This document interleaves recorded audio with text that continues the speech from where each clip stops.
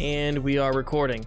Hello and welcome to Next to Nothing, a podcast for gamers on a budget. I know this is way different than what we've been doing for almost 2 years now for the show, but we kind of have to do it because my internet speed is just not cutting it right now. At least it's not being reliable, I should say. So we are recording this episode. You guys are seeing this as a premiere on YouTube or Twitch. So we hope you guys enjoy this this a little bit different. The show is still gonna be the same. We're still gonna talk about the same thing. It's gonna be all the same stuff, all the same bullshit that you guys are used to. But enough rambling about why the show is different. I'm your host, Danny K. With me, as always, my wonderful, beautiful co-host, now sporting a sumo tail, Mr. Green Elite. How you doing, Mr. Green Elite? I've been rocking the sumo tail for like 3 weeks now. It was a sumo knot. Now it's a full blown sumo tail. Well, yeah, I didn't put it in the knot today. There's like an inch requirement for knot to tail. I'm doing really good though. How you doing, Danny? I'm doing pretty well. I cannot complain, at least not yet. This week, this is just the boys, so we have Revsfen with us as well. Well, we always have Revsfen with us. But Revsfen, how you doing? Oh, that's funny you should ask. I'm doing horribly. No, I'm kidding. I'm doing okay, all things considered. I may have suffered a mild heat stroke. I don't know. I've been feeling pretty down and out of it for the last couple of hours or so, but I'm doing good enough to be here with my friends.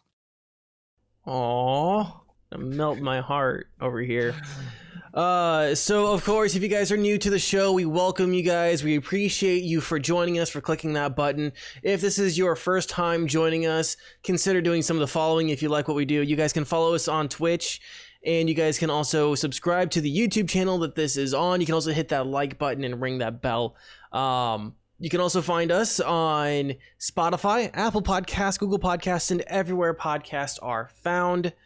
And once again, we appreciate you guys for clicking on that button.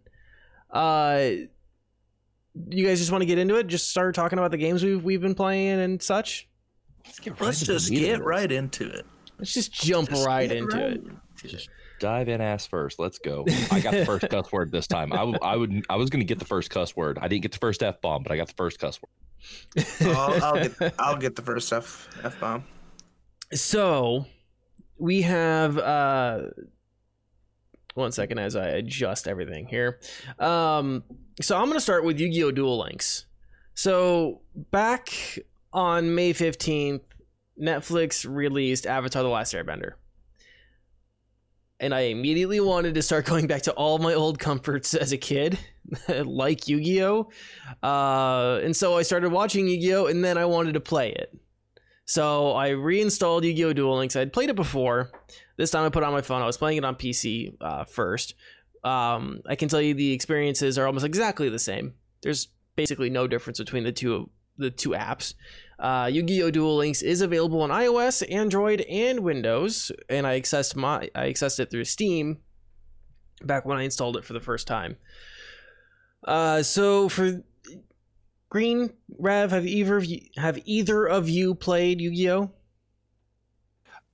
I did. I used to actually play the physical card game back like in the early days of it. And I played one of the old games for I think it was either the PlayStation or PlayStation 2, but I can't remember which one.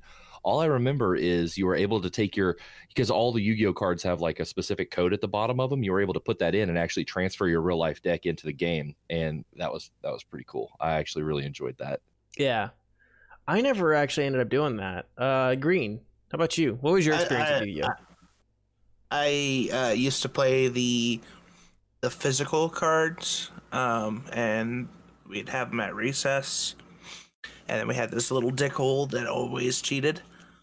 He always had the same like 5 trap cards that would just completely dominate, and he always like did a shuffle to where they were like pretty much first hand. So like after that, no, his name was Wesley. So I'm calling you out, Wesley. Piece of shit. Yeah, so he'd always have it on the top, like his first or second go around. He'd have those cards, and it was pretty much done. Yeah. So, and he was also the same kid that would go, "You can't have this card. You can't have Pot of Greed. You can't have Exonia." Like the classic bitch. To Classic be bitch. fair, there were certain cards you like the rules, if I remember correctly, where you could have 4 of any card unless the rule specifically stated otherwise. 3 of any card. Okay. Anyways, see, and that green probably went in there with 4, and he was like, "I can have these," and he was like, "Actually." I mean, Pot of Greed was banned a couple different times. So I feel like we should explain Yu-Gi-Oh! For anyone who hasn't actually played Yu-Gi-Oh! If they're not within our demographic. Those that aren't the biggest dorks like we are. Yeah. Or who weren't like, well, me and Green, we were the perfect demographic. That show came out and that card game came out right at a time when me and Green were like 8 or 9. So for those who haven't, impressionable. Yeah, impressionable. It's a lot like how, I mean, the earlier show that we mentioned, Avatar: The Last Airbender, we were the perfect, that came out in 2007. We were the right demographic for that show. We were the target demo. So for people who have never played, Yu-Gi-Oh! Is similar to Magic the Gathering. It is in fact the idea of dual monsters started as a Magic the Gathering analog in the manga. The manga didn't actually have anything to do with card games explicitly for its first couple issues. It was actually kind of fucked up. It was about Yugi like actually murking people. It was pretty fucking dark. So yeah, very similar to Magic the Gathering as a trading card game. There are the physical cards. I played a lot of the physical cards, and I'm going to just real quick, I'm going to apologize to my mom and dad for the amount of money that they spent on Yu-Gi-Oh cards, but I did get a lot of joy out of them. Love you guys. I got an absolute mint off my Yu-Gi-Oh and Pokemon cards though. Did you? When I sold them at 15, yeah, I sold all of them at 15 for $120. Ooh. Now, when Pokemon Go came out, I could have gotten a lot more Pokemon cards, like a ton. Yeah, I'm gonna make absolute the one shitload. I'm gonna make the one absolute controversial statement, and then I'll step aside. The physical Yu-Gi-Oh card game better than the Pokemon trading card game, hands down. Oh yeah, don't at me, 100%. Yeah, I agree, 100%. So like the gameplay. Yeah. Just the game itself. Yeah. It was much more fun to play Yu-Gi-Oh than it was to play Pokemon cards. Yeah.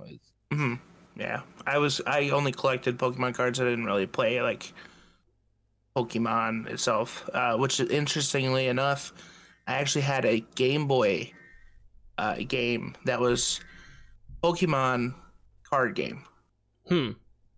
So like you do the same exact thing as Pokemon, like the original game where you travel, but you're playing cards. Oh, like card game. Yeah. It'll be a battle. Yeah. That was wild.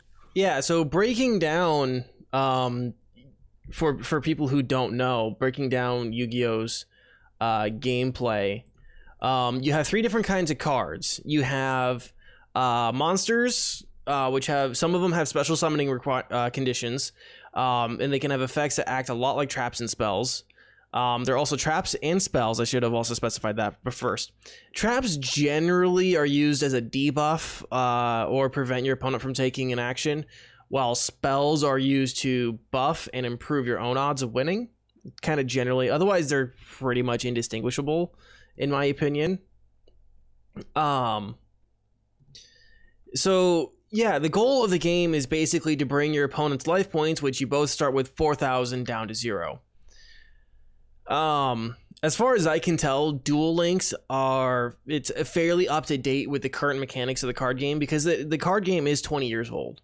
And I know there's a couple things like synchro monsters and pendulum monsters, 2 mechanics that I just don't really understand yet because I haven't had to build a deck around it. But there are some pretty significant differences between Duel Links and the regular analog card game.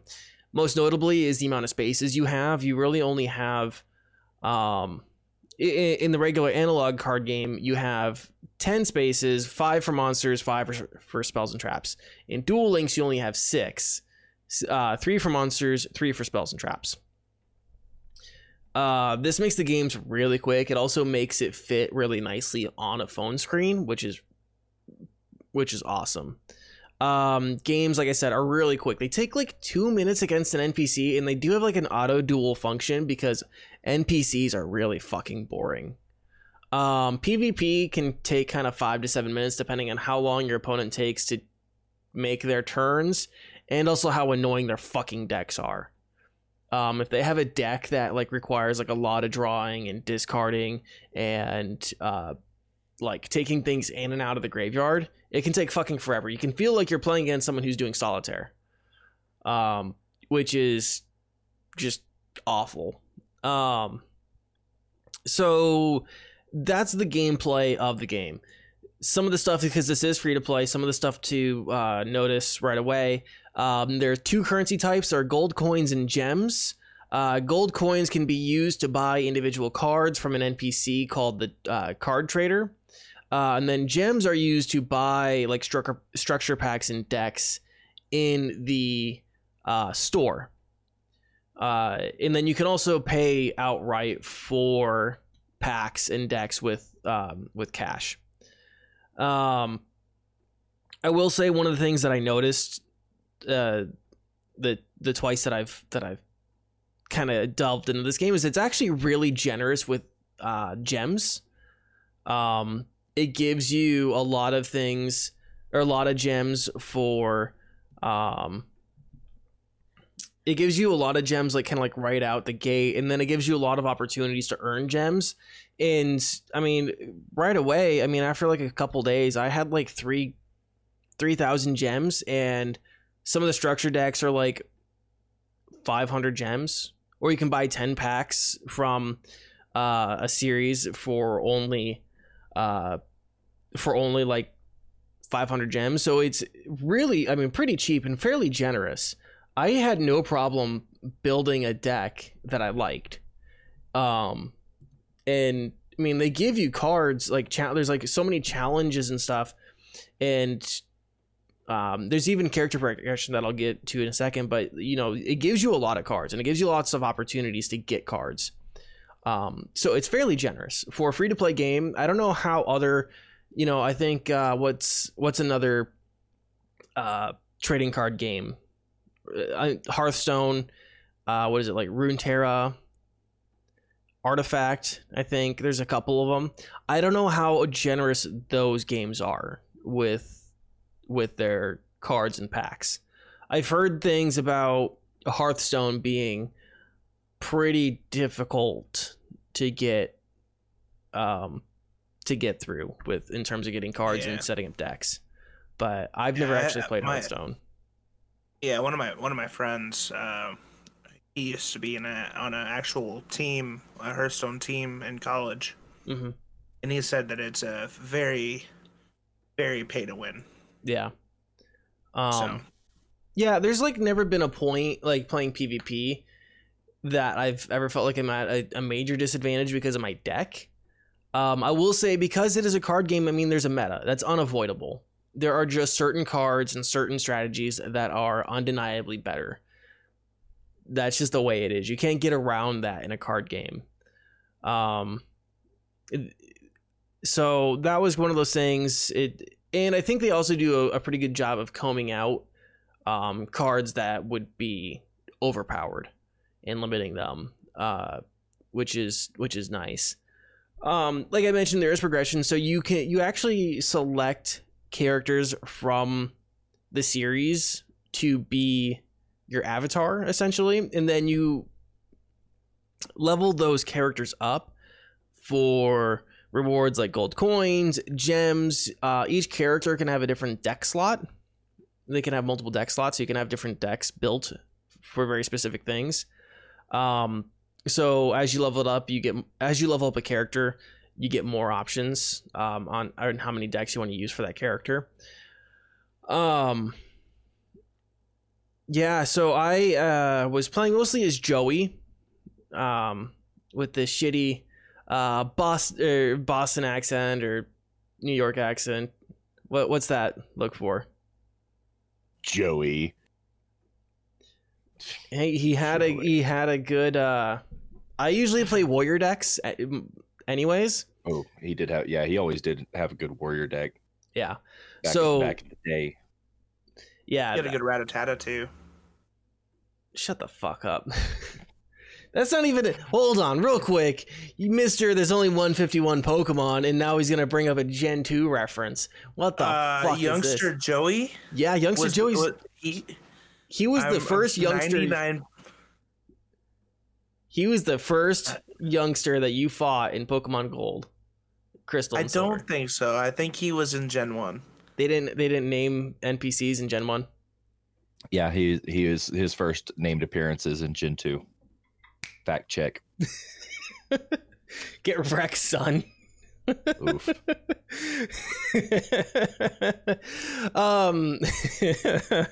So yeah, I was playing a warrior deck mostly with like a couple ace cards being Buster Blader.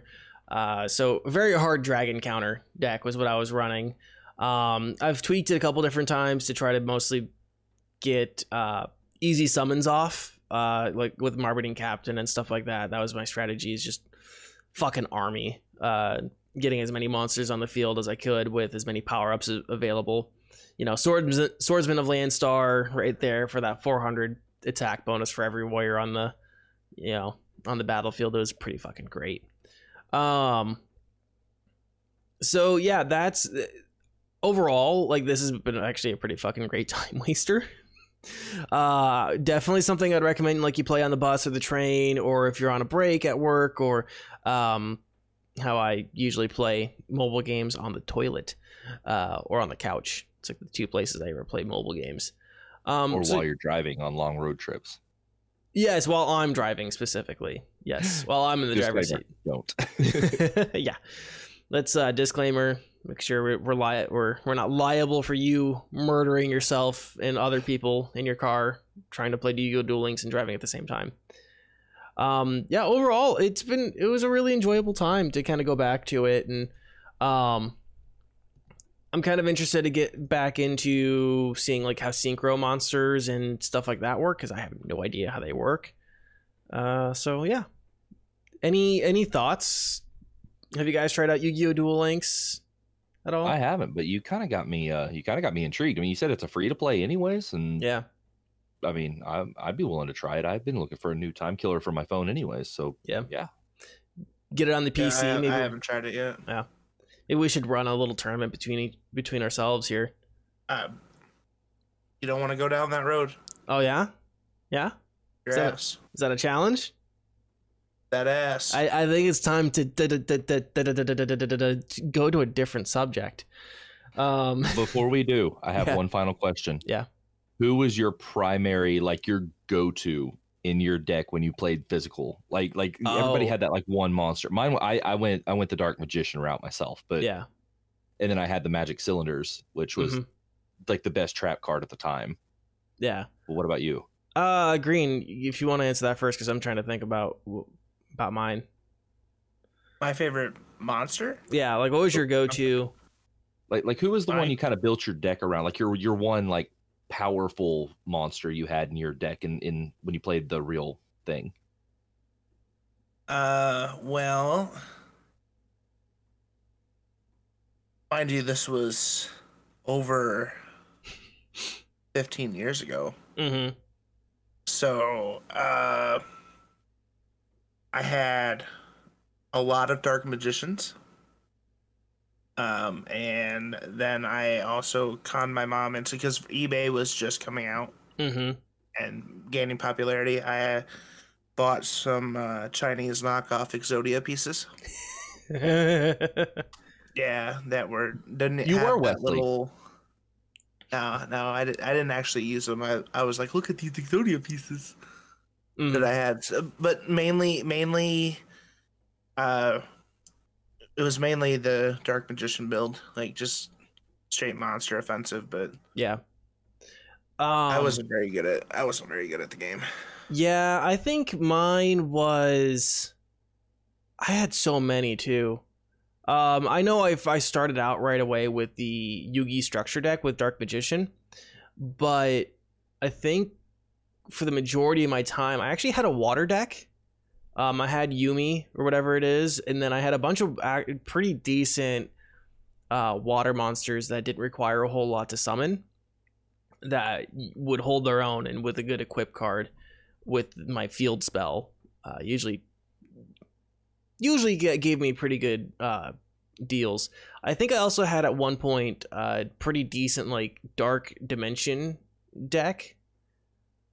Yeah, I had a lot of weird like structures because I bought like a lot of like the little $5 booster packs. So I had like a lot of hodgepodge cards. Not a lot of them really fit together. So I did a toon build. Well, started to do a toon build. Yeah, that was pretty cool. Doing the Pegasus Toon World build, yeah, which they have all the structure stuff in there. It's pretty difficult in Duel Links, I think, to get Toon cards though. Another thing I'll mention when it comes to like cards and stuff like that is they give like these tickets away. And like the tickets are just like it's a coupon for free like ultra rare or super rare, or like they have, or you know, just rare or uncommon cards.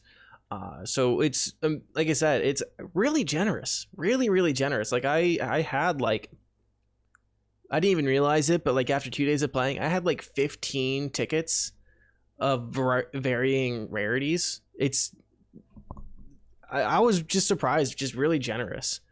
So yeah, that's Yu-Gi-Oh! Duel Links. Anything else? No.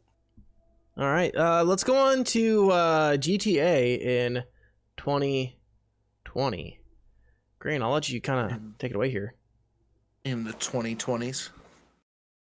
So yeah, everyone knows that the Epic Game Store had a moment of free Grand Theft Auto 5, which included Grand Theft Auto Online. So of course I picked that up. I haven't played it since like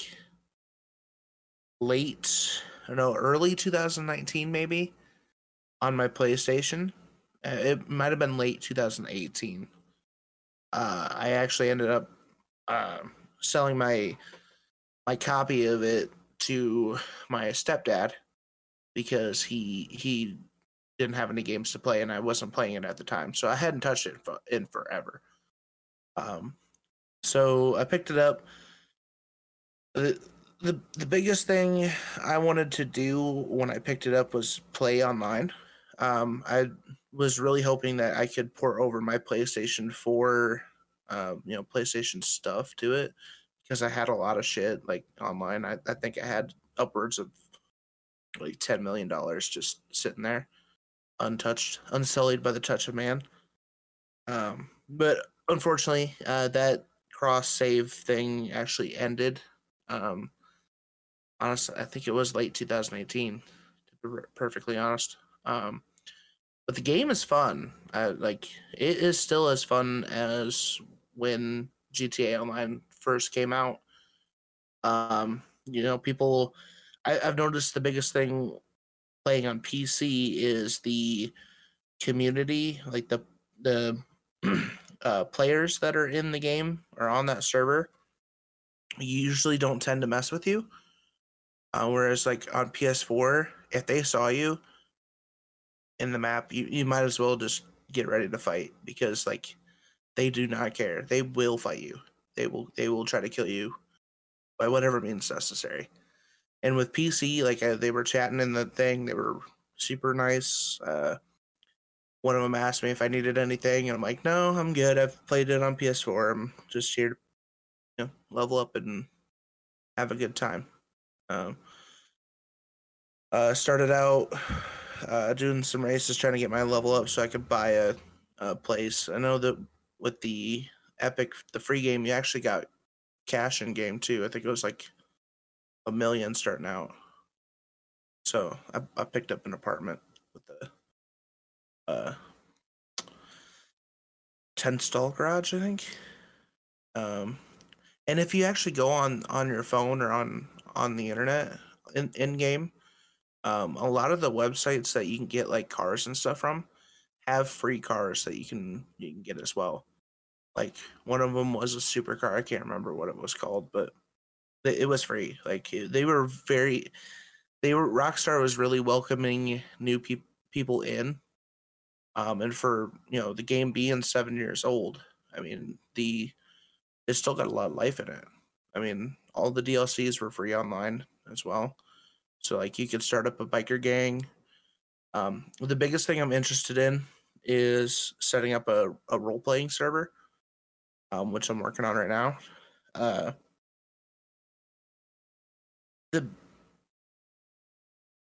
would say it's a game that, since it is free, it's definitely worth it. But to play it all the time would definitely require having some friends that also have it. Which if you're in the PC area, I mean, I sure hope that your friends picked up that game for free. And if you didn't tell your friends that it was free, shame on you.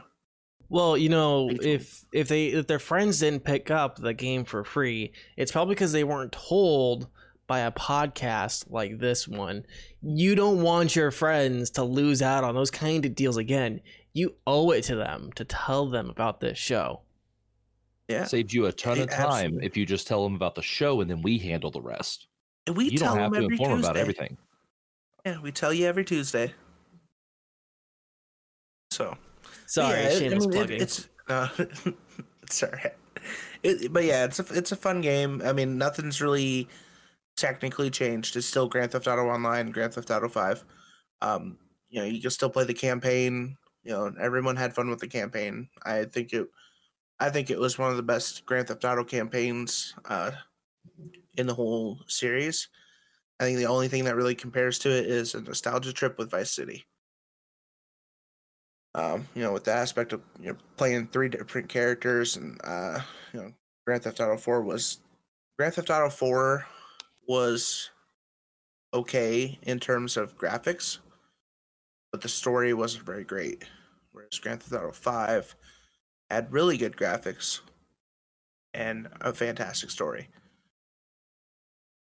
Yeah, so, I've been playing the story little bits by little bits, probably like an hour or 2 hours here or there.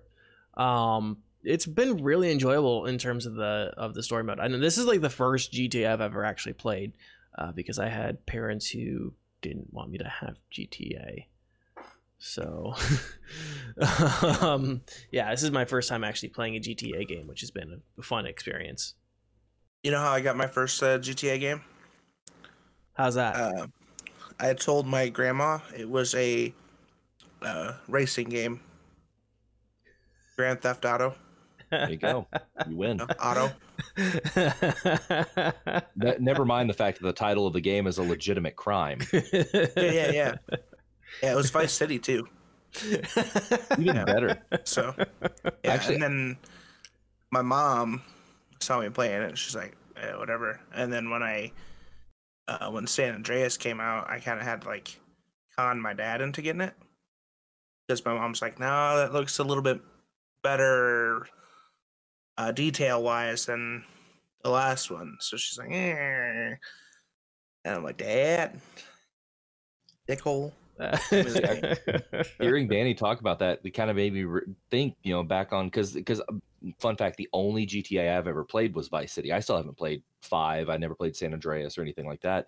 And I got to thinking, I never owned Vice City. I always played that at a friend's house. So having GTA 5 now is the first GTA I've ever had, and I still haven't played it yet. If you ever get the chance, I very much recommend picking up San Andreas. That was probably in terms of like playability and the campaign and the story, I think that was hands down the best story wise. So the only reason I think Vice City is better for me is because that was the first game I played. And I really enjoyed it. It has a lot of heavy nostalgia. I play it with my cousins all the time, seeing who could beat it faster over and over again, weekend after weekend. So, yeah, San Andreas, if you have a chance, if it's on the Steam, like the summer sale, if it for some reason is on the summer sale for super cheap, a couple bucks, pick it up. It's a good game. Yeah. See, my extent of my knowledge on San Andreas, aside from the hot coffee mod, which at the time was an actual massively controversial topic, was the "oh shit, here we go again" memes. I had that copy too. I never knew about that copy or that issue until like after the fact, like years down the line. But I had the hot coffee stuff. So yeah. Well, since we're on the topic of GTA, I should mention I do know Mike Hunt, the real Mike Hunt. He only got paid $300 to do that voice. No joke. It's definitely a man of character. he is a character. Yeah, so I've been enjoying GTA 5 online. I was a great fucking steal, honestly. That's what it was. It was a fucking steal. I'm looking forward to doing roleplay with you, though. The biggest issue I had with it, and this is just like personal, like it's not horrible, is like I picked it up on Epic Games, and I never had the Rockstar launcher installed, and it made me download the Rockstar launcher, which I get it. It's a Rockstar game, but like I have too many launchers. Yeah. Like I don't like having 20 launchers on my PC. Like, yeah. It just drives me insane. Well, and what sucks is that it not only... I mean, it also just opens up the Rockstar launcher when you try to... Like, that's just the thing. It's like, okay, cool. I wanted to play this one game. Now I have 4 programs open. Like, thanks. It's a pain in the ass. Boo, Wendy. Boo, Wendy. Boo, Wendy Testaberger. Anything else on... GTA in 2020? If you missed the sale, and shame on you if you did, if you watched the show and still missed the sale, keep an eye out for another sale, because I'm sure it'll go on sale again. Yeah. In the future, and even if you had to pay like, $10-15, I mean, it's still a good game. It's a fantastic game. It's got hours of content. It's 7 years old and it still has a huge community playing it. Yeah, a huge community is streaming it. It's still a big game. And it's a game that has limitless possibilities, right? You can do roleplay with your friends. You can create all sorts of rules in your own little world with your buddies to make things even more interesting. It's like Sims, like multiplayer Sims, but you get to shoot each other. Yeah. I want to get Disco Dick in on a role playing server. I'm just saying. All right, I'll get it set up. So we should probably move on to our next topic here, which is not usually in our wheelhouse, but it's at least worth mentioning and talking about real quick because we have multiple streamer friends who didn't realize this was a thing. So the DMCA and Twitch, and I'm going to be 100% honest here. I'm just going to dunk on Twitch here. 100% going to dunk on Twitch. Because really this situation just shows how inept they are as a company, right? So for those who don't know, the Digital Millennium Copyright Act is not a new act. It is over 20 years old. It is an act that is used often by large companies and organizations like the RIAA or RIAA. Anyways, the big fucking music companies like BMI and UMG and stuff to protect their intellectual properties. Studio. Yes. Universal Studio is horrible at it too. Yeah. They will hunt you down. Yeah. Disney. Another big one that uses the DMCA. Oh yeah. So, it's not a new act. It is enshrined in law. And companies do have a right to protect their intellectual property. Twitch was admittedly already muting VODs of copyrighted music. But other than that, they were actually really, in my opinion, they're doing so little to enforce laws on their platform that's one of the laughable parts about this. And then when they get called out on it by these large record companies, they provide no warning to content creators and just start issuing copyright strikes and threatening the livelihoods of creators. So to put this, at least my thing out there, not only can Twitch not effectively monitor and fairly and evenly apply its own policies on its website, it cannot even do the same for laws, and then they fuck over creators because they weren't clear or they were not communicating with creators on this matter. Worse yet, there are creators out there who are playing games like Guitar Hero, Just Dance, and games with other licensed music in it as a core part of the gameplay. And they're doing nothing to protect those creators. The only game that was covered was Twitch Sings. So that's like a big part of like why I'm fucking angry, because there's creators out there who do karaoke games and Guitar Hero and Just Dance is a core part of their content, and now they're getting fucked over for it. And I'm going to say, you know, I am 100% guilty of playing copyrighted music as background noise on my stream. I am 100% guilty of that. So, and there's not really a defense for it. I knew it was wrong when I started streaming. I just didn't care.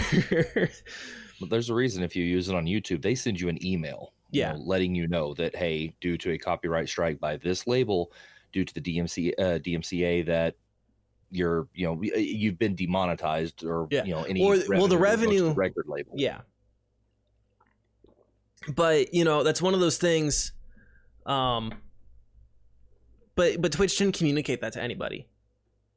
Twitch just started giving bans out and giving copyright strikes, and no communication. As far as I've read, they haven't banned anybody, and they did issue a statement yesterday that they had a mass DMCA complaint, just like a mass rollout of them. So what probably happened was UMG, because it seemed like I was reading, somebody was compiling a list of all the songs that were being hit on, and the majority of them were owned by UMG. Doesn't surprise me. No. And what I'm assuming happened, because if you remember a few months ago, there were streamers on Twitter that were sharing their clips that had copyrighted music, and they were getting suspensions on Twitter for using these clips. What I'm thinking happened is somebody got bored during quarantine over at UMG, threw that same kind of scrub bot that they use on Twitter and whatnot over to Twitch, because it caught their attention because of the recent issues just a couple months back. And I think that's what ended up happening in the system. Unfortunately, it is kind of their responsibility to issue those. It's just like with it was one of those, they were not very proactive with it. It was we're not going to treat it like a problem until it's a problem kind of thing. And that definitely needs to be addressed. At the same time, on the issue of using copyrighted music for alerts or background noise and stuff like that, that kind of falls back a little bit more on the creator, in my opinion. Because you kind of need to know the laws of these things, and but again, the law is outdated AF. Like, it's a super outdated law. And there are ways to reconcile this. And I think it became a very reactionary thing. It became pretty big. It was like this week's thing that streamers have to worry about or whatever. And I think after it's all said and done, within the next couple of months, I'm looking at possibly seeing something that maybe Twitch purchases a license. Because here's the thing, on Twitch, if their music's being broadcast out, Twitch can get a license for their platform to be able to have that music on it, right? Yes, technically yes, I believe so. That is such a, let me just say, for my market, right? For those who don't know, if this is your first time, I work in radio, and I was actually just talking to my operations manager today about this very issue. I asked him, for our cluster, how much does it cost to pay for the big licenses that you need to operate? Because when I was a general manager of my college radio station, I knew it was like, we had a max budget of 10 grand every year, and our license for that station, which had a 5-mile radius, was 8 grand. For our 4 stations, which we have, one of our stations is on one of the 5 tallest towers in the fucking country. It's 100 grand for our 4 stations.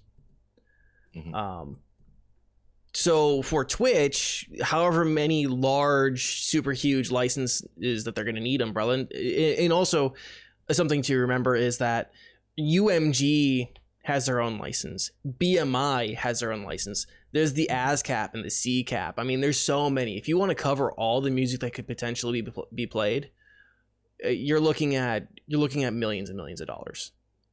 I don't see that as a viable option for Twitch, because why does Twitch care if content creators can use copyrighted music on the platform? Right. Well, I mean, there are a lot of copyright free options out there. Like you use a lot of you use a lot of artist owned music. Yeah. And then I've been using Harris Heller Stream Beats, and then Pretzel Rock is another really good one. Monster Cat, you can purchase like the license to certain record labels music, or I don't know the exact in and outs of Monster Cat, but it's another option. Yeah. I do I feel like I saw somebody put it on Twitter earlier, and this is kind of like how I'm feeling about it. It was like, is this anything new?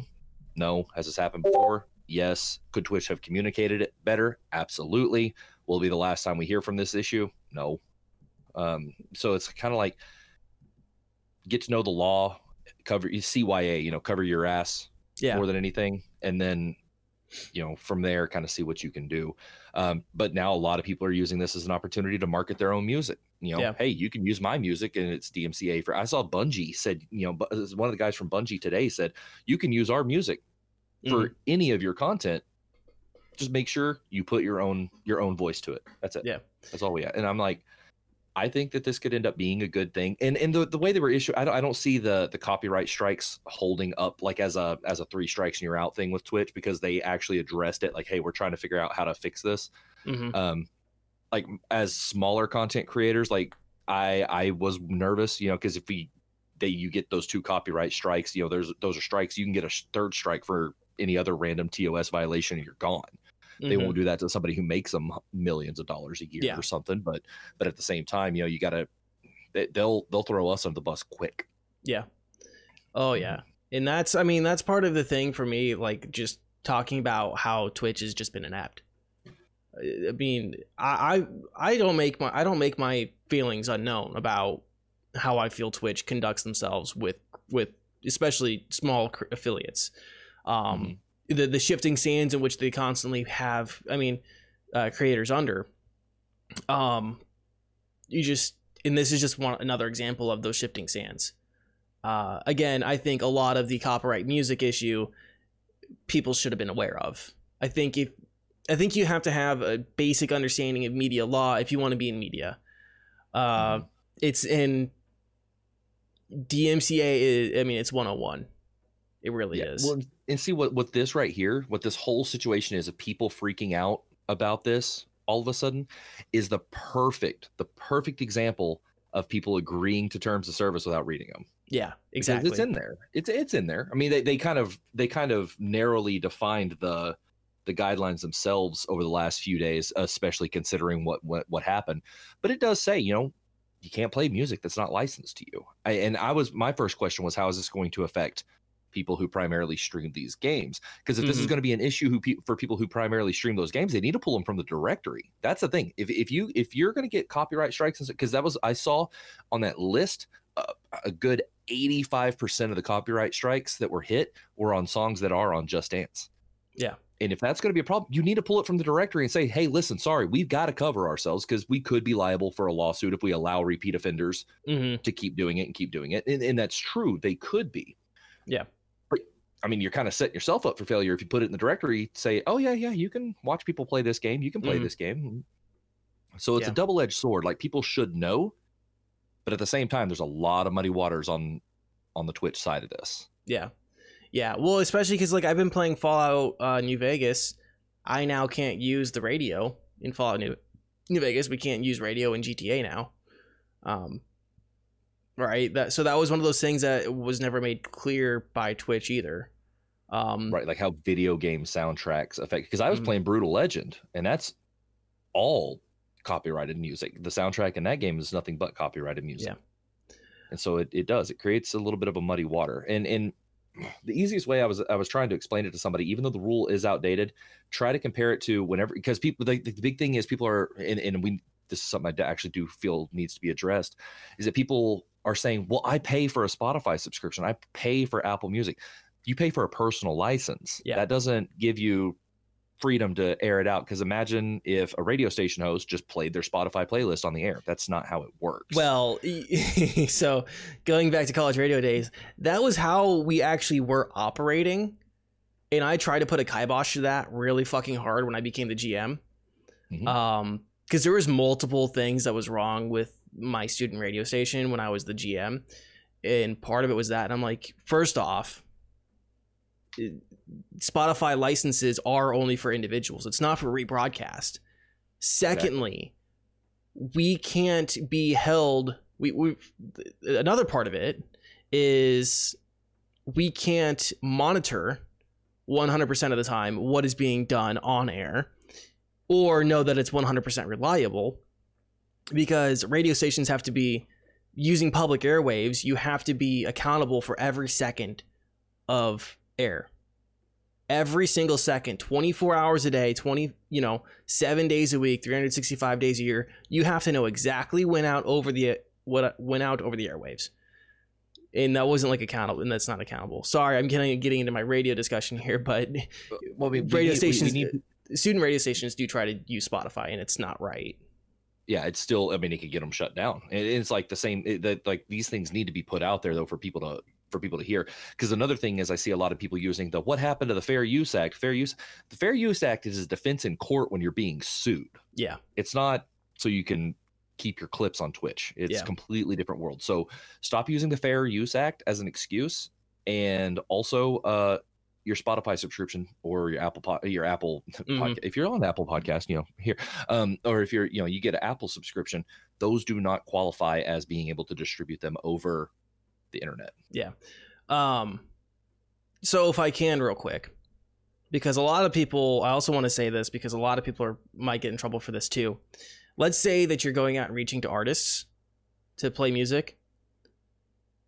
Always 100% ask, do you own the rights to your music?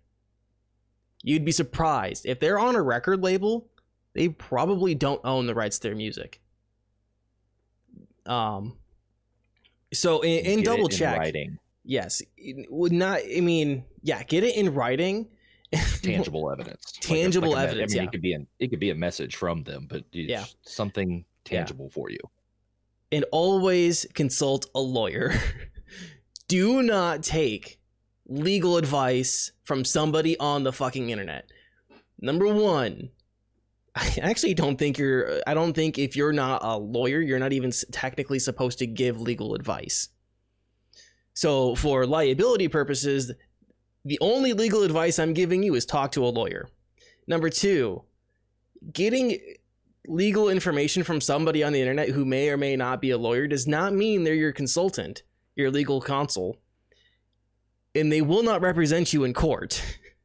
So if you have any questions, content creators, legally speaking about any laws, consult a lawyer who is willing to represent you in court.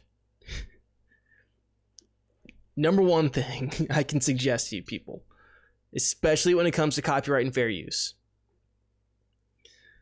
That's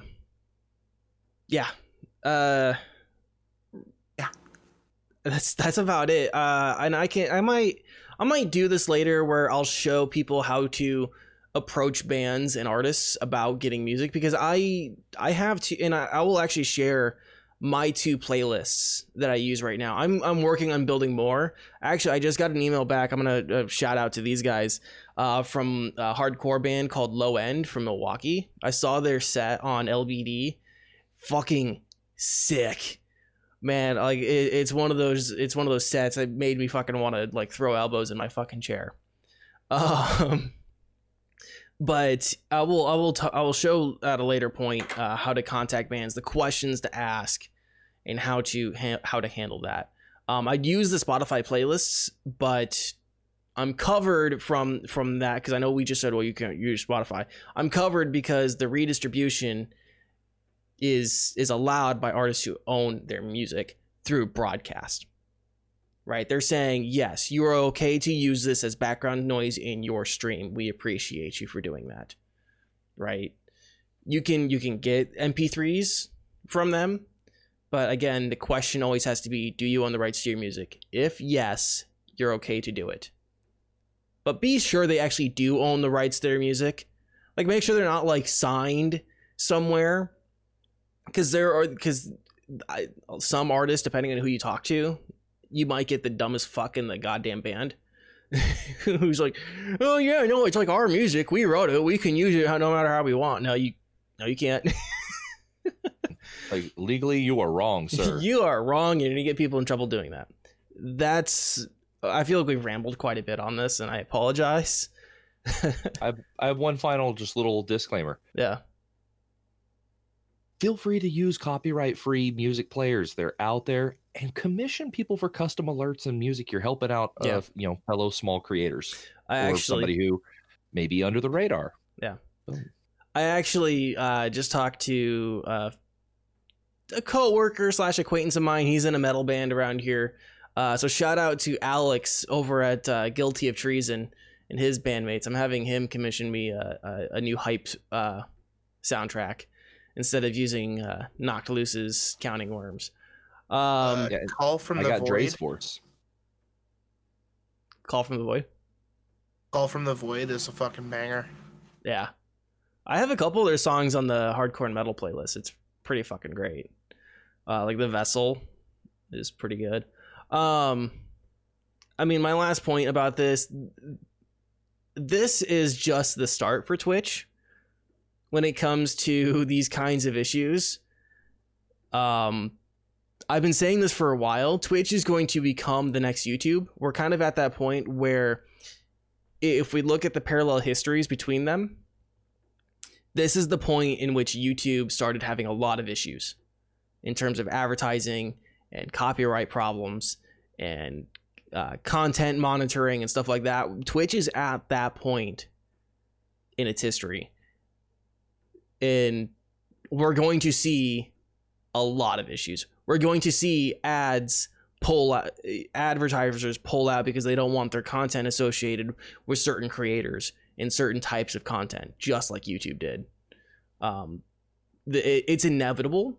I hope Twitch can look at what happened to YouTube and say, let's avoid this for our creators' sake, because YouTube didn't want to protect their creators.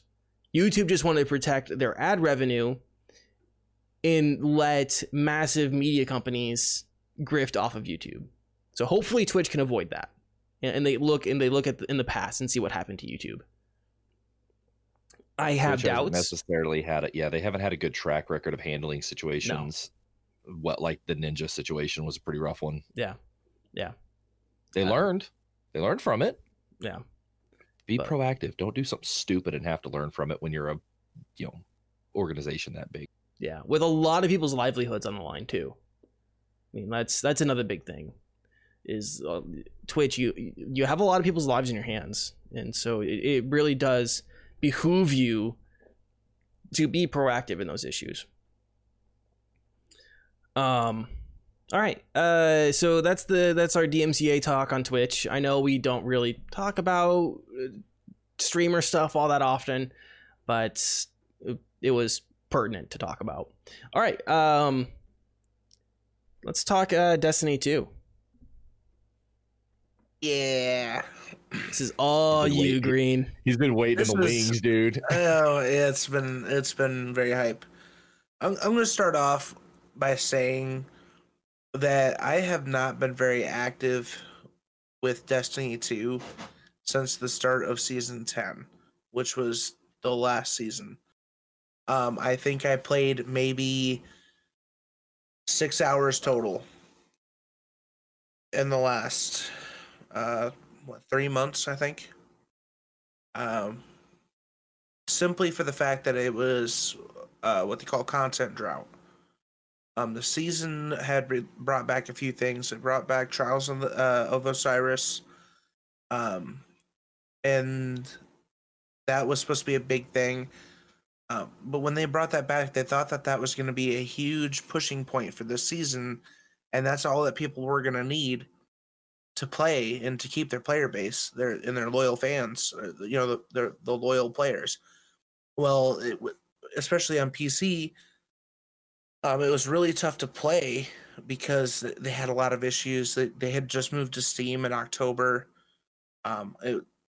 Cheating was very rampant, especially in Trials, which is huge because as a highly competitive game mode, and for those who don't know what Trials is, and never experienced it in Vanilla D1 or Vanilla D2, this iteration is a 3v3 survival game mode. If you get killed, you cannot revive unless a team member revives you. And the first team to be eliminated or the time run out and have the most lives wins. And you have to, the goal is to win 7 games in a row without losing a game. If you lose a game, it's fine. You get a card with 9 slots. If you lose 3 times, that card's done. You have to restart. But the main goal was getting 7 games done in a row, which they call flawless, and that would give you special access to an area called the Lighthouse. In Vanilla D2, it was the Spire, because it was called Trials of the Nine, not Trials of Osiris. In D1, it was Trials of Osiris. So with all the rampant hacking, they changed the meta base. Everything was a little wonky. It wasn't a fun season. It was very dry. They had this thing called Sephiroth Towers. The actual story content was very lacking. The Sephiroth Towers were like a public event that you had to do, and you essentially just were fighting ads and threw some balls at a tower. That's it. So there's a lot of complaints this season. I was one of them. But today they released season 11. With it, earlier today, 9 a.m. Pacific time. What the fuck is going on up there? 9 a.m. Pacific time, they released a Vidoc. They were doing it live on Bungie's Twitch, and they did a lot of shit. They unveiled a lot of things. They actually put a roadmap all the way to 2022, which they've never done before. They released a teaser trailer for the X-Pack in fall, the content that they're going to release, the expansion on September 22nd. They even put a date to it. They did a very fantastic job with this whole live presentation. They did a moment of silence at the beginning of it.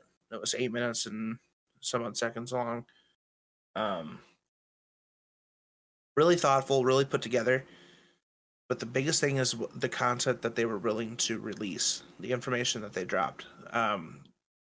They talked about how PlayStation 4, Xbox One, when the new consoles come out, they will have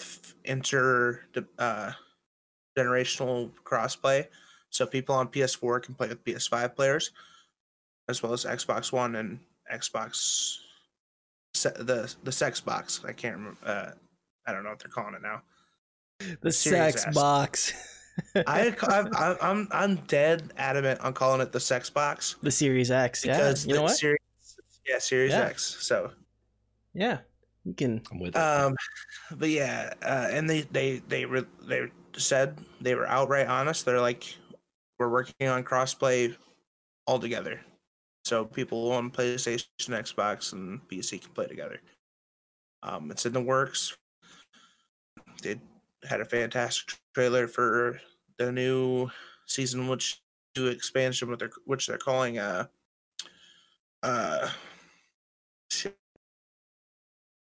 something light, Beyond Light. Right?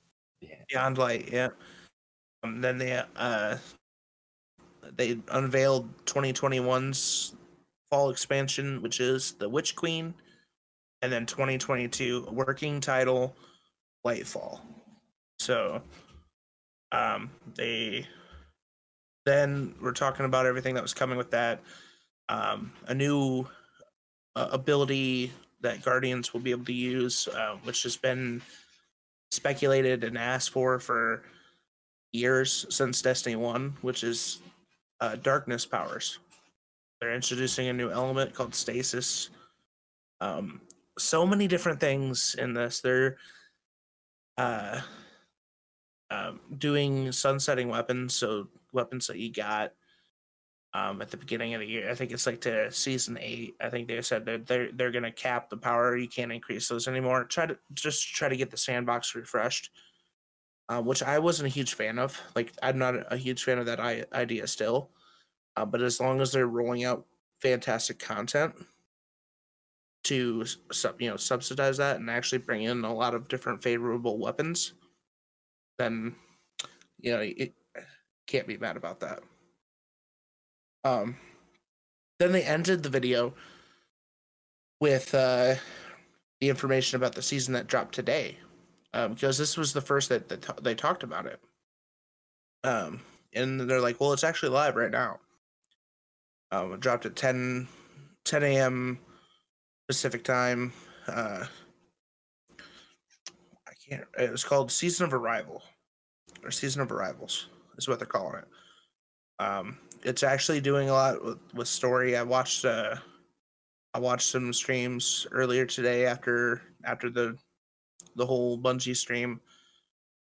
They actually are introducing and bringing in the darkness more, which is like the big bad that we know of. New public events, new weapons. The weapons look fantastic. They introduced 2 different swords, which swords have not gotten very much love in Destiny 2. One of them looks like a Cloud's sword. What's it called? Cloud's The Buster? The Buster Blade. Yeah, sword? Yeah, the Buster Yeah. Blade. One of them looks like the Buster Blade. It's a big old, looks like a helicopter blade. And then one's like a hook looking thing. It's really interesting. So new weapons are in, a new exotic grenade launcher, and then all those public events. So they're really, I think this today has been a real turning point for Bungie in Destiny 2, especially with how poorly received last season was and these seasons past since Shadowkeep. Because there's always been like some areas that were like, the fan base is like, I can't keep playing this game. Everything's stale, rigid. I had to force myself to play it, and then Bungie comes up with this huge fall expansion. After a month or two, people steadily progressively leaving the game. Like, oh, look what we've done. Come back to us. Well, with today, I feel like they've really like, hey, look, this is what we're going to do for the next 3 years. We're going to be open and transparent about it.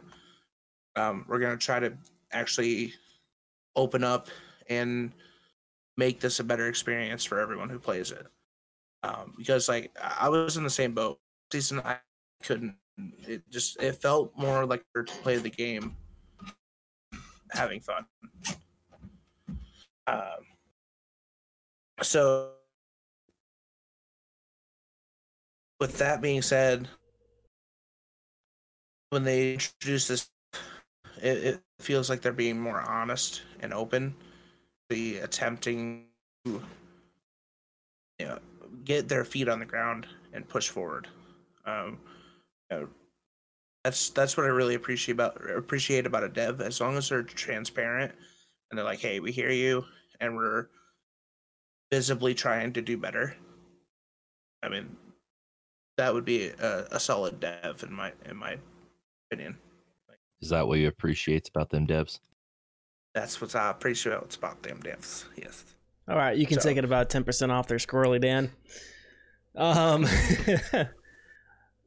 So I'm sorry I interrupted there. Anything else? Oh no. Another thing is they were talking about how they're gonna the games become massive, like in terms of file size. with how many plants they have and stuff like that. They're going to be rotating things in and out of the game. Things that aren't played very much, they're going to rotate out into what they're going to vault it, is what they were saying.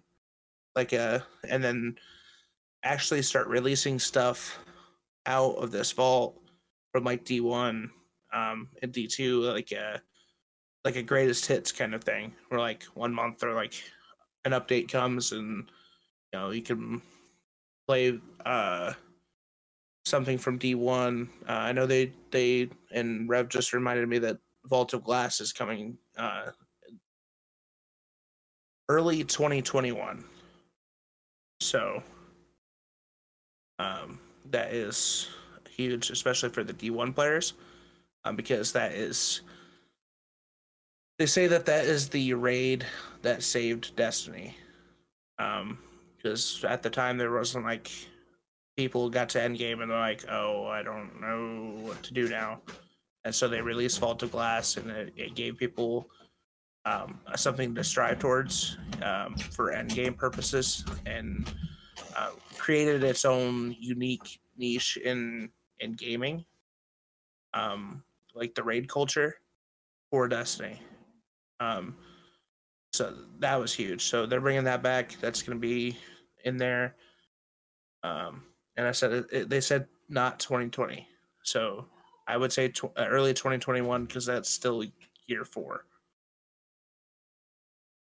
I love Gotcha. what the Vault of Glass did for like you said, the raid culture, because now like these world's first runs, like the world's first raid completion runs, oh my god, they're huge and they're fun to watch. Like I don't even play Destiny 2, and they're so fun to watch. All these raid groups going at trying to figure out how to beat this raid and be the first one there. It's incredible. That's what I love about it, is it's when a raid drops, they don't tell you how to do it.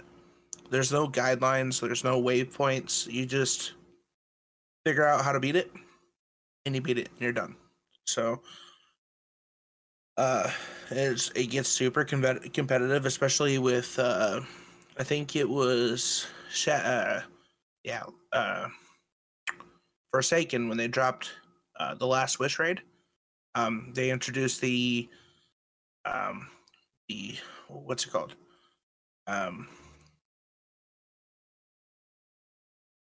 Contest? Yeah, it's the contest. So for the first 24 hours of the raid drop, power, like light level doesn't matter. Once you get to let's say the light level is 980 for that event. If you're level 990, it's not going to matter. You're going to be capped at 980. You're not going to do any more extra damage just because you're 990. But it made it super hard. When I was doing a day 1 of try on Crown of Sorrow, we couldn't get past the 3rd encounter on PS4 because it's so damn difficult. Like, we knew what to do. It's just something would happen and we would die because we are not just a little bit over what is recommended. So. Cool. Anything else on Destiny 2? Sounds like it's going to be a massive reinvigoration of the game. So I'm excited to see what's that? Play with me. Give it another shot, Danny. You know what? I'll take you up on that. Okay. Especially once I get my new PC built. I'll take that up with you. Oh, hell yeah. Yeah. So if there's nothing else on that, we'll move on to our next topic, our next story here, which is this massive itch.io fundraiser package. Holy shit. Fucking kudos to itch.io as a platform for pulling this off. Their goal is 1 million. Proud of them. Yeah. Their goal for this, so massive bundle from itch.io. For those who don't know, itch.io is an independent game distributor where like indie devs can put up demos and sell tools and sell games for pretty cheap. It's really fucking nice. We've talked about itch.io on the podcast before. They raised over $3 million for charity, including organizations actually focused on organizations for racial justice. Some of the organizations that are included on that is the NAACP Legal Defense Fund and the Educational Fund, as well as the Community Bail Fund. The bundle has a $5 minimum donation and features over 1,000 games currently. Some of the games that are included there are some indie darlings like A Night in the Woods, Minute, Oxenfree, A Short Hike. There are some more obscure titles, some newer titles on there like Death and Taxes, Mortician's Tale, and The Night Fisherman, which I actually have the demo for. I downloaded and installed the demo over the weekend. I was planning on doing something over it, but I kind of realized it's a very story-based thing, and I didn't want to ruin the story. So I'm just gonna play it, and I'll talk about it here on the show. But I haven't touched it yet. So a lot of great stuff on there. Rev, did you see anything on there that like really piqued your interest for this bundle? I mean, there's so many games. Yeah, that was it. Like I was just so overwhelmed. I was like, I mean, I have to. Like I will say, like I've never done anything that when it comes to, since I got my PC, where it comes to not getting Steam keys. So it's like you do get download files for everything. You don't get Steam keys to integrate in, but $5 minimum. Yeah, $5 minimum, which I think for a cause like this, and I will say, like there are certain groups who I do not support because of in the past there are some pretty egregious transgressions. Most notably, it's just the SPLC and their defamation, which was legally proven to be defamation against Majid Nawaz. I won't give the SPLC any money, but the NAACP I'm fully behind. The ACLU I'm fully behind. FIRE, the Foundation for Individual Rights and Education, I'm fully behind. Those groups 100%. I think this is a great cause. Yeah. And then they, like you said, the raising of the money was just massive. And as an indie fan, seeing games like Oxenfree and Night in the Woods and stuff, I mean, these are games I personally already have, but these are games that if you don't have, you should be excited to get them. Yeah. Like they're good games. And then, all like the obscure titles and stuff like that. I'm excited to see what comes out of it. I mean, I all of a sudden just got a massive backlog. Yeah. So I mean, huge deal. Congratulations to HIO for putting that together and for having such a smashing fucking success. Holy shit. Fantastic for them. I know we talk about HIO every so often. It's definitely, if you're looking for games to try out, demos, there's a lot of horror games on there. The game that we got Green Elite to play, Locked Up, that was an HIO game, right? That wasn't a Steam game? Or was that a Steam game? I think it's on there. I downloaded the demo on Steam. Okay. Maybe it's on both. But there's been a couple different like horror games that I picked up off of there that are fun and like interesting, and you can, try the demos out and find them, later on and keep up with them. Yeah. Overall, just great. It's a great feel-good story. And you got till June 16th. You still got a week. Yeah, still got a week. Go pick it up. Which we need feel-good stories right now. Yes. Yes, and that's such a good one, man. Like because all those games were donated to itch.io for this fundraiser for all of these indie devs to come together like this and say, you know what, let's do this. Bam. Yeah. It's such a nice, a nice thing. Yeah. It's fucking amazing. GG. Huge.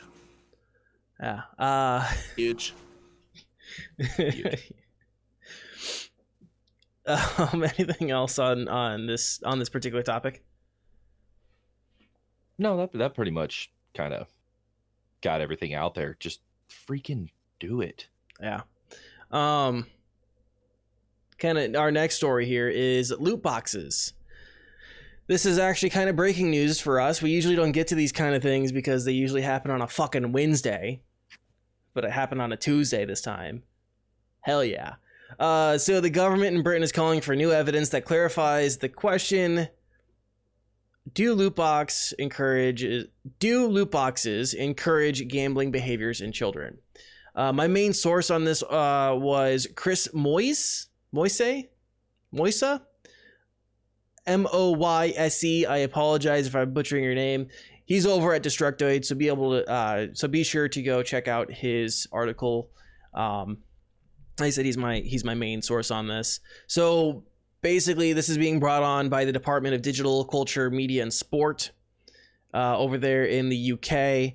And a big part of this was actually the global health crisis we are currently still experiencing, that is coronavirus. So here's a quote from Caroline Dinenage. Dinenage? Dinenage? I don't know how to pronounce. I am sorry. I am butchering names. Manaj.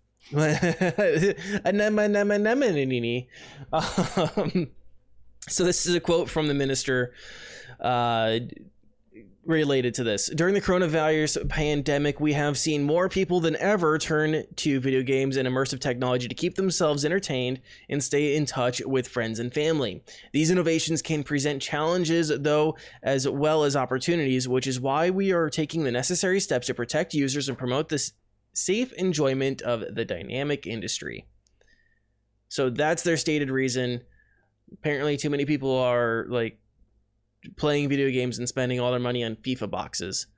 So looking into it, which I'm very interested to see if they're going to conduct studies on this. I would rather see regulations based on studies if they're going to have regulations at all. Yeah, that's really about it. They're just wanting to understand, do these boxes, does this system encourage gambling behavior? Which I know this is a debate we've had on the podcast before, because I know at least one of our guests, and I think one of you guys have made this statement before, kind of comparing it to the studies about violence in video games. But was there Green looking guilty? Was it you, Green? Maybe. So I sincerely hope that they do put out some study, that they put the money out to do some studies to really do determine it. I think, in my opinion, there's a fundamental difference between how fake gambling like this has to like fake violence, because I don't really think this is fake gambling. I think this plays on the same psychological underpinnings that real gambling does. The only difference is, legally speaking, is the payout system. There's still the risk reward thing. That's my point there. So yeah, if there are scientific studies that aren't just 20 kids, it needs to be an actual scientific study that, we went over 2,000 children. We gave them, and I think the best way to do it would be like, you either have to use your mom, we give 1,000 kids their mom's credit card, and we give 1,000 kids their own money, and then see how, give them a month to play it, and then we give them a month, swap or something like that to determine what their risk reward behavior is going to be. I would like to see that. I would like actual solid science and evidence on this very issue. Because once you start just like making regulations completely on speculation, then it kind of opens the door for some pretty shady stuff. Yeah. Did you know we can cure, homosexuality by shocking people in the fucking brain? I'm gonna say real quick, super happy to see all of these cities and states and provinces, even up in Canada and stuff, outlawing conversion therapy. Yeah, I'm just saying. I'll drop that one right now. Oh yeah, no, 100%. 100%. That's why I made the joke, because I think conversion therapy is a fucking travesty to the human condition. Okay. So that's the loot box story. We'll see kind of what comes out of that. We have one more story here that we should probably talk about. And that is, you guys might have noticed, we aren't talking about all these events that we mentioned 2 weeks ago.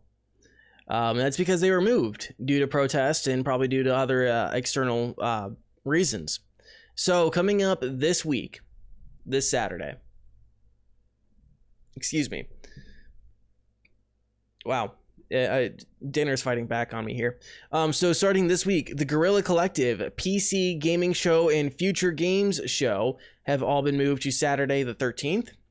This, we were supposed to have an EA Play Live this week, but that has been moved to June 18th. And the Summer Games Festival, the Steam Games Festival Summer Edition has been moved to June 16th. So all these gaming announcements have been pushed back by about a week to accommodate for protests and such, which I think is, a pretty decent move by most of these companies. They didn't want to take up the Twitter timeline space in muddy waters. So, fair enough. Good on them. Good on these companies for speaking out too, man. Like they said that they were saying enough is enough, and they're speaking out to push their stuff back and to speak out against it. Of course, we got to see how things play out. I would like to believe that these weren't just like empty promises, but it's really encouraging to see companies say, you know what, screw whatever it's going to do to profits from people who don't care about human rights. We're going to focus on this. Yeah. So good on them. Yeah. Which, I'm a cynic. There are certain companies who I've seen their statements and I've seen their behavior, and I'm just like, I'm looking at you, Blizzard. I'm looking at you. How you feeling about protests right now, Blizzard? You gonna human rights? Yeah. I wonder if it would be a shame if a Hearthstone player took their post-interview time to say Black Lives Matter. I'd be very interested to see how Blizzard responds to that. Probably suspend him. Yeah. Take away his earned money. Yeah. Suspend them. Yeah. So yeah, those are the new dates. I won't be able to watch the ones this weekend live because I will be on a short little vacation and will be unplugging for at least a day. But I'll be coming back and we will. And I think our guest next week will be someone who's very plugged into this, so that'll be pretty fucking mint. Anything else to talk about on this particular topic? No. Cool. Well, let's go on ahead and wrap the show up. We'll go on ahead and plug ourselves here real quick. Green, what's coming up on your channel? I'm gonna be playing Destiny 2. Lots of Destiny 2. I have, as I said, I haven't played all season, so I'm severely underleveled for this new season. I'm gonna start prepping for the fall expansion. Still, of course, gonna be playing some Warzone, Apex.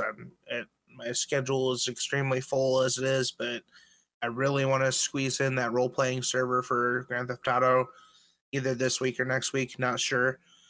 But yeah, you can catch me on my Twitch, twitch.tv/Mr. Green Elite, or you can look at my Instagram, Twitter, Facebook. If you, I usually shout out there, have conversations on there when I'm going live and stuff like that, or any news about me will usually go to my Twitter. So if you haven't followed there, then, sorry. Revsfen, what's coming up on your channel? Where can people find you? Well, I'm actually fixing to be taking a short, well, not even a short, I'm taking like a full-blown vacation going to Florida to see some really close friends. And so with that being said, I'm leaving out Thursday morning. So a lot of my streams while I'm gone, because I will be streaming while I'm gone, are going to be centered around the road trip. Like I'm going to do some just chatting stuff while we're on the road trip out. My wife will read chat. I'm going to be safe, I promise. Then on top of that, Saturday, we're going to have a bunch of friends together. You may know some of them. Viva Pinata is one of them. He was recently a guest. And if you watch on the Twitch channel, you've seen us raid Mr. Wingles. He's going to be one of them. And then my little sister Eliza will be playing Cards Against Humanity, like in person, but we're going to stream it, and we're going to let the audience be the actual judge. So the audience gets to pick who the winner is, as opposed to randomly amongst us. And then whenever I get back, the first game I'm going to stream is going to be this fun little game. I need to remember the title. It's the title's a little obscure. It's almost like in Portuguese, I believe, and but it's almost like an interactive musical platformer. It looks hilarious. I'll get the name for it and shout it out on my Twitter, which is at RevSpinTV, which is all of my social media platforms are the same. But my Twitch channel is https://www.twitch.tv/RevSpin. Boom. Very nice. Very nice. Coming up on my channel, we're still playing Minecraft. We are actually working on a PvP arena, so hopefully once I'm done with that, we can do some fun PvP stuff. Do some trouble in Terrorist Town and such.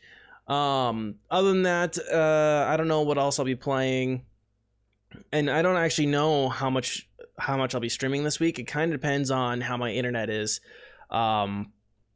I had a tech out, or I have a tech out on Thursday. I actually had a pretty in-depth, like 45-minute conversation with tech support on the phone, doing all sorts of tests to make sure that it wasn't my equipment. And they told me 95% of my neighborhood is having the same issues. And they alerted their network maintenance folks. They're supposed to be working on it. I don't know if they fucking are. So I don't know. If you guys want more content from me, do make sure you subscribe to the YouTube channel that this is on right now.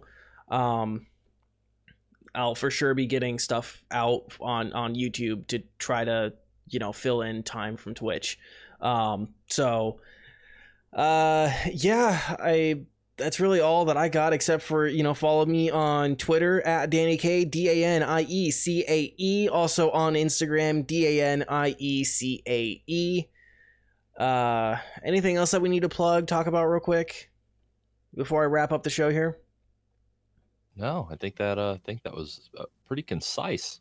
Awesome. Gucci. So, of course, guys, we appreciate all of you who watch and listen to the show.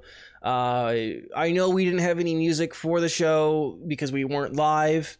But again, just a shout out to our dude Lou Merck, who puts out awesome fucking music. He's the guy, if you guys are listening on Spotify, he's the guy that put together the beat that you listen on the podcast app. So make sure you guys go check him out. Check out the description of the episode. You can find that stuff. If you guys want to help support the show, there's a few ways you guys can do it. You can follow all of us on our social media platforms and Twitch channels. You guys can subscribe to the show. You guys can hit the bell. That helps out a lot, and hitting the like button. But the number one top tier way to really help the show is by telling your friends. That, again, I say this every week, but that means way more to us than any like or subscribe ever does. Of course, you guys can also leave us a rating and review on the podcast platform of your choice if you want to help support us that way as well. If you guys want to find us more, take us out on the road, you guys can find us on Spotify, Apple Podcasts, and Google Podcasts, and hopefully you guys can join us live on Twitch 7 p.m. Central Standard Time. I will say next week, depending on the internet issue, we might be going live a little bit earlier to accommodate our guest who lives in the UK. So we might be going, so just as a fair warning for folks. Other than that, guys, we will talk to you again next week. Have a wonderful rest of your week, and arrest the fucking cops who killed Breonna Taylor. Thanks for listening to the show. If you like what we do, give us a rating and review on your favorite platform.